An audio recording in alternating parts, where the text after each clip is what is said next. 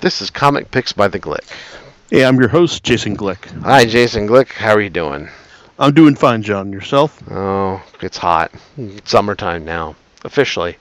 So, therefore, yeah, I'm doing all right. Why not? All right. Yeah. So, outside of that, and I know, there's sweltering parts of the country and all that other stuff, but what do you have in store for us tonight? Okay, well, here's something I've been hearing about for a good long while, and finally got the chance to read for myself. It's Marvel Civil War II, and yeah, I realize this. I'm almost a year out of date when it comes to Marvel's big event series, but hey, I wasn't going to pay like $50 for this thing, or even 25 when Amazon had its discounts applied to it, because I had heard just like so many bad things about the series. Basically, that it was dumb, poorly written. It's like, and had a lot, and just like was just a lot of like meaningless chatter and being superheroes, and just like the fighting. Apparently, this is the point when people really started to sour on like having superheroes fight each other for their major events. But it's like I figure, hey, it's like as soon as this thing comes on sale, of course, I figure I might as well read it because I am invested in the in the ongoing narrative of the Marvel Universe, and also it's like I figured if nothing else, I could get a decent podcast out of it, which is why we're here right now. Having read it, well, it's actually not as bad as I was led to expect. Let me set you with the premise. Basically, it's like this stems from the ongoing influx of new Inhumans to the Marvel Universe, and one of these guys is a guy named Ulysses, who emerges from his Terrigen cocoon with the ability to see the future. Now, the way the collected edition presents the story is annoyingly fractured, because the opening Zero issue has a nice court scene with Jennifer Walters, She-Hulk, arguing against trying to defend a former supervillain from going back to the Slammer for talking about the good old days.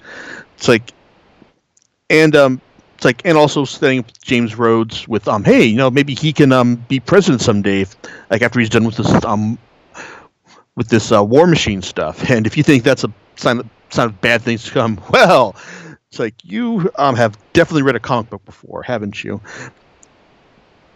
And also introducing us to Ulysses, and giving us the barest insight to his his precognitive abilities. Then you get the Free Comic Book Day story, which hits upon a plot point that is elaborated on a little further on in the first issue. But basically, the first issue shows us everyone in the Marvel Universe coming together to stop off a celestial attack, thanks to the information they got from Ulysses. Now, while everyone's kicking back and high-fiving each other at the party, it isn't until Captain Marvel, read Carol Danvers, reveals the source of the information on this attack. Because the reason they were able to drive off the attack was because they had such specific, precise information about its nature. So, when Carol reveals that, hey, the Inhumans came to us with this information from this guy Ulysses, who can see the future. Tony Stark goes, whoa, this is not good. I mean, you got this information from a guy who can see the future, but we don't know how his powers work. And also, it turns out his mind is telepath proof as well. So Tony's got some really specific reservations about this. Also, particularly with the fact that Ulysses, he can only see probable futures. He can't see actual futures, mainly because his Ulysses' future saw the Earth in ruins because of the Celestial attack. Because they were able to defeat the Celestials, that makes his future visions probable ones, not certain ones. So already you get the whole the divisions forming right there. Things only get worse when Thanos shows up. Why Thanos? Well, just cause. Looking on Earth, looking for the Cosmic Cube, and while Carol Danvers and her team of Ultimates are able to fend them off, it's not without casualties. One of them being James Rhodes. So like not so while the while things arguably could have been worse if they didn't know Thanos was going to show up at that instant. Tony is really he's really angry, racked with grief by this, and so he kidnaps Ulysses in order to find a way to determine that, how do his powers work. This only inflames tensions between the Ultimates and the Inhumans and Carol Danvers, people on Carol Danvers' side of things, and basically the entire narrative just keeps spiraling out of control from there. It's like setting up convenient argument points, and situations in order to further divide the heroes on both sides of this conflict. Now, it's as far as a Civil War story, it's fine. The original Civil War was involved Tony Stark and Steve Rogers coming down on different sides of the Superhero Registration Act, and it was something that was handled with all the tact and subtlety that you'd expect from a Mark Millar written story. It had lots of big events, but really dumb dialogue. And also some really boneheaded stuff done along the way. Hey, we're gonna reveal Spider-Man's identity to the world, only to tie it back up in a couple months. Oh, we're gonna have Namor show up at the end just cause all that kind of fun stuff. Oh, and the Punisher shows up part way through. There's all sorts of dumb stuff in there, and my fondest memories of this basically involve Christopher Bird's We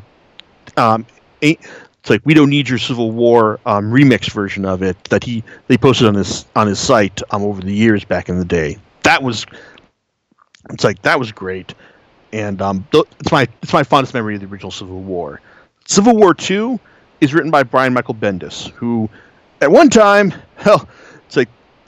I would consider one of the best writers in the industry. These days, Bendis probably needs to start dialing back his output, or at least just focusing on ground level street superhero stories. He does still does great work with Miles Morales, as I'll get to in a bit, but some of the bigger stuff, especially when he does plot driven stuff where he's trying to address big stories done in other titles that he hasn't been masterminding, that's when he starts to go off the rails. Civil War 2 isn't one of his worst efforts of late, even though there is some pretty dumb stuff in here, such as when Ulysses gets a vision that the Hulk is going to go and kill everyone, and both Tony and Carol get the idea, hey, everyone, let's just go and confront him just to make sure this isn't going to happen. Which, yeah, that's right. That's exactly what you do. We're going to go get the entire superhero community, go confront the Hulk, go confront Bruce Banner, make sure he's not going to turn to the Hulk. Hey, Bruce, you're not angry, right? We heard you're going to turn to the Hulk and kill us all, right? Yeah, because that's exactly how you handle that kind of situation. And also, the way that I guess it's probably not a spoiler at this point to say that he's killed by Hawkeye because a special gamma-tipped arrow. Now, on one hand, I don't disagree with the reasons that Bruce had for going to Hawkeye with this, but it also feels just really arbitrary that that he would have this set up in the pages of the miniseries itself. There's a lot of arbitrary stuff in here, Thanos showing up at it right out of nowhere because why not? It's this is with Bruce Banner and all. It's there's a lot of stuff that it feels like it should have been seeded in other titles, beforehand, and then made to pay off here. This business with Hawkeye killing Bruce with the arrow that he provided, that probably would have been great to set up in some other title featuring these characters. Beforehand and have the payoff be here. But it's like as it is, it just like I said, just feels kind of contrived. Also, the fact that hey, all we needed to kill Bruce Banner over these years was just like a gamma-tipped arrow. I thought the way that the Hulk's powers worked, that whenever like Bruce is faced with like mortal danger, it's like he would immediately Hulk out, and it's like and that would be the end of it. That you couldn't kill him through conventional matters. That the Hulk inside of Bruce wouldn't allow that, for lack of a better term. So yeah, that's the kind of stuff we're dealing with here. Bendis has never been good about playing around with the rules set down by other writers regarding their characters. He fares better when the story just to the vision to a vision like happens as Tony's and Carol's sides are fighting it out at the Triskelion, and it's revealed that, oh my God, Miles Morales is going to kill Captain America. Never mind the fact that Captain America is secretly a member of Hydra at this point in time in the Marvel universe, even though he's also acting like perfectly normal, like for the needs of the story right here. But it's like so Miles is going to kill Captain America, and that sets everything on course where it's the final showdown between both sides. It's like eventually it all ends with Iron Man taken off the board. It's like Carol regretting it, but still pushing forward with her plans to. Well, actually, the story does kind of end in a zero-sum game-ish kind of way, because we find out Ulysses' fate basically removes him from the board, and it's like, he'll come back at some point. And I'm sure he'll actually become a more interesting character as well, because he's one of Bendis's favorite characters, like the magical plot device character. God damn it! I'm trying to remember the name of the girl from House of M, who knows stuff. It's like, and Peter David went on to flesh her out to great extent in X Factor. I'm sure I'm going to remember her name at some point. And then you've got the guys like the Omega Mutant in his Uncanny X-Men run that just had the power to do whatever he wanted, but he had no personality as well. It's like Ulysses, is the kind of it's the kind of personality-free plot device that Bendis loves for these stories, and it's like, wouldn't have killed him to give him some interesting quirks, but no, we don't get that here. But it doesn't matter, because you're probably never going to see him again, outside of any writer who wants to use him in a cosmic type story. So there you go. It's overall, it's not, like I said, there are some interesting debates between the characters.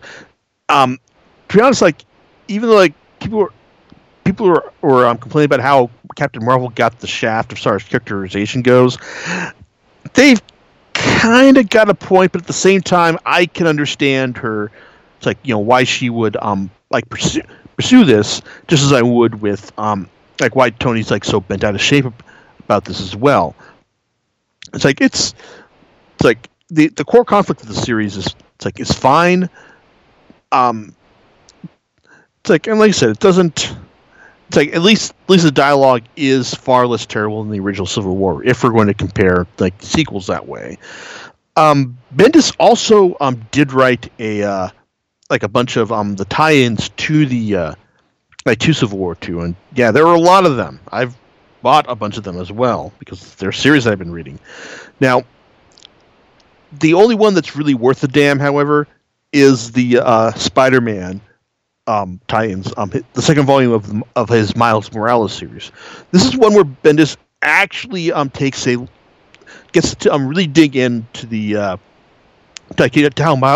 how Miles Morales feels about this, about all about all this stuff that's happening in the event series, but also how he feels about Tony Stark asking him to come be on his side about this, and also like hey, is this like does he really respect me, or is this just like a rich white man trying to manipulate me in order to make myself feel better? But there's also like additional context provided to certain scenes, like the decision to go confront Bruce Banner, which unfortunately doesn't make it any less dumb, makes it a bit more understandable, but not any less dumb. And also, what happens when it's like when the aftermath when Miles is everyone gets that vision that Miles is going to kill Captain America. How does he deal with it? How do his friends deal with it? It's like there. I said in my review of this volume that Miles navigates the fallout of the Civil War II is not really a specific like Miles Morales story, but it's like reading Civil War, the actual miniseries. It actually does make me think a lot more fondly of this. It's like of this volume itself. It's like it does kind of show that when you do give a writer more space to tell a story, it's like some really good stuff can happen, and that's true here. So if you're not reading Spider-Man Miles Morales, you really should be. And also, if you do buy Civil War II, be sure to pick up this one because it's the most essential of the Bendis written ones. The other ones being the 3 issues of Iron Man that he did, which aren't really a story. It's just like individual issues showing him checking in with the stockholders, with new Iron Man, soon to be new Iron Man, Riri Williams, like Doctor Doom, and also getting a decent conversation, the attempted conversation and reconciliation with Captain Marvel while they're both wind up attending the same AA meeting. These issues are fine for what they are, but at the same time, they don't really advance the story all that much, or tell a single story. It's just they all feel like kind of deleted scenes from the main miniseries.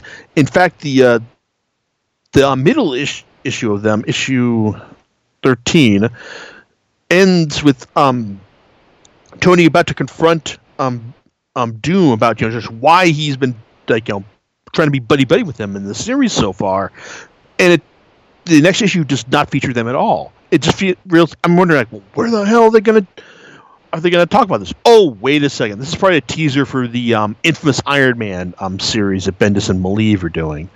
Oh well. And also, as far as the new Iron Man, Riri Williams, I was kind of hoping to get a greater case put forward for her status as new Iron Man. Here, it's like, aside from the fact that, okay, she's brilliant, she built herself a kind of Iron Man's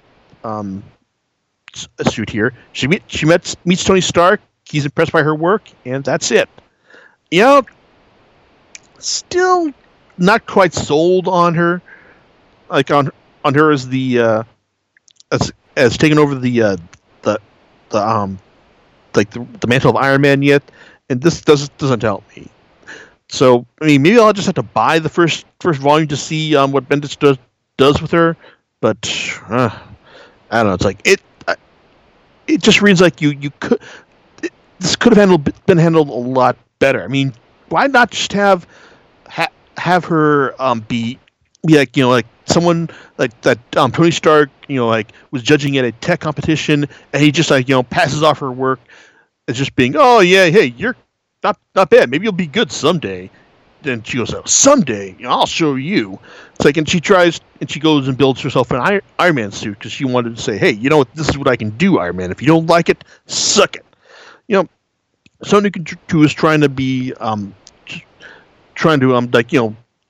show what she can do, and starts doing it by showing up Iron Man at first, and then learning to be a hero in the process.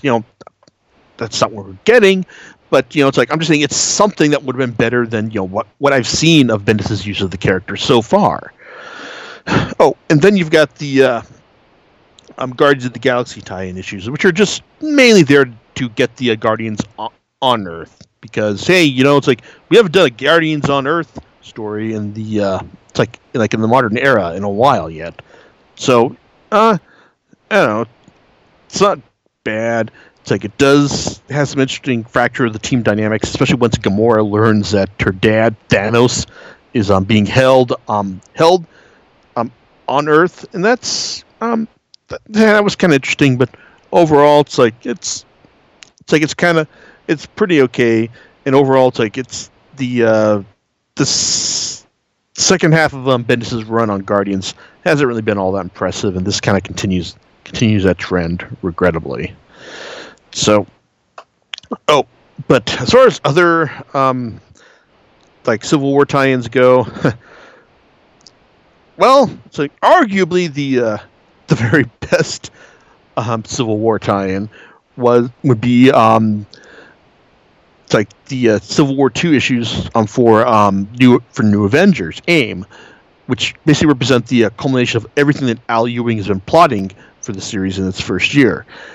Despite the fact that Ewing makes some token nods to the to the crossover before just getting on with his story, this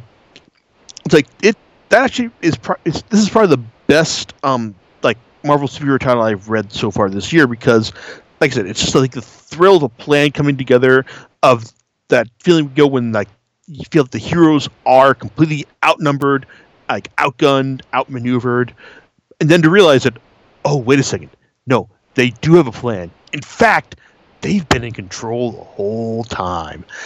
It's just really exactly what I want for my superhero comics.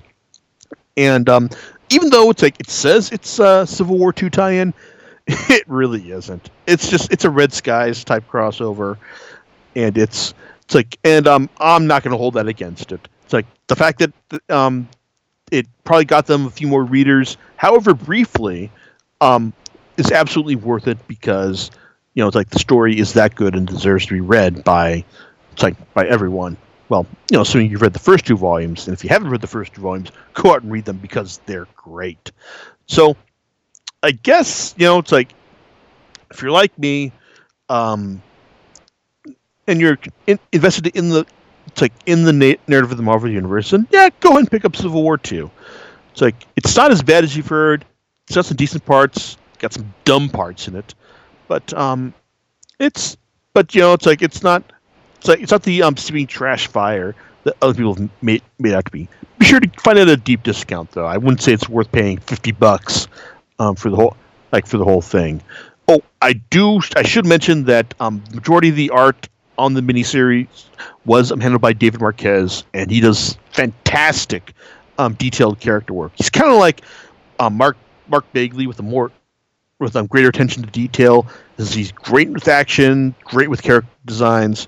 It's character drama, and I can see why he likes working with Bendis so much, because he's great for Bendis' dialogue-heavy approach.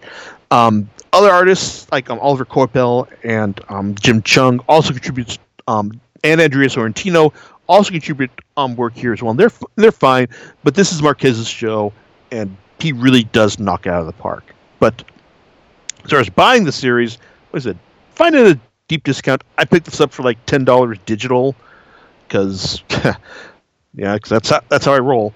But if you're going to buy anything from this, buy the Miles Morales series, and also the New Avengers title as well. I mean, no, New Avengers really doesn't have anything to do with Civil War II, but hey, it's like I said, it nodded its way in order to get some extra sales, and it's a great series, and I absolutely think that everyone should be reading it. So there you go. I guess John, I know you're out there somewhere. Any thoughts on your end about all this Civil War business?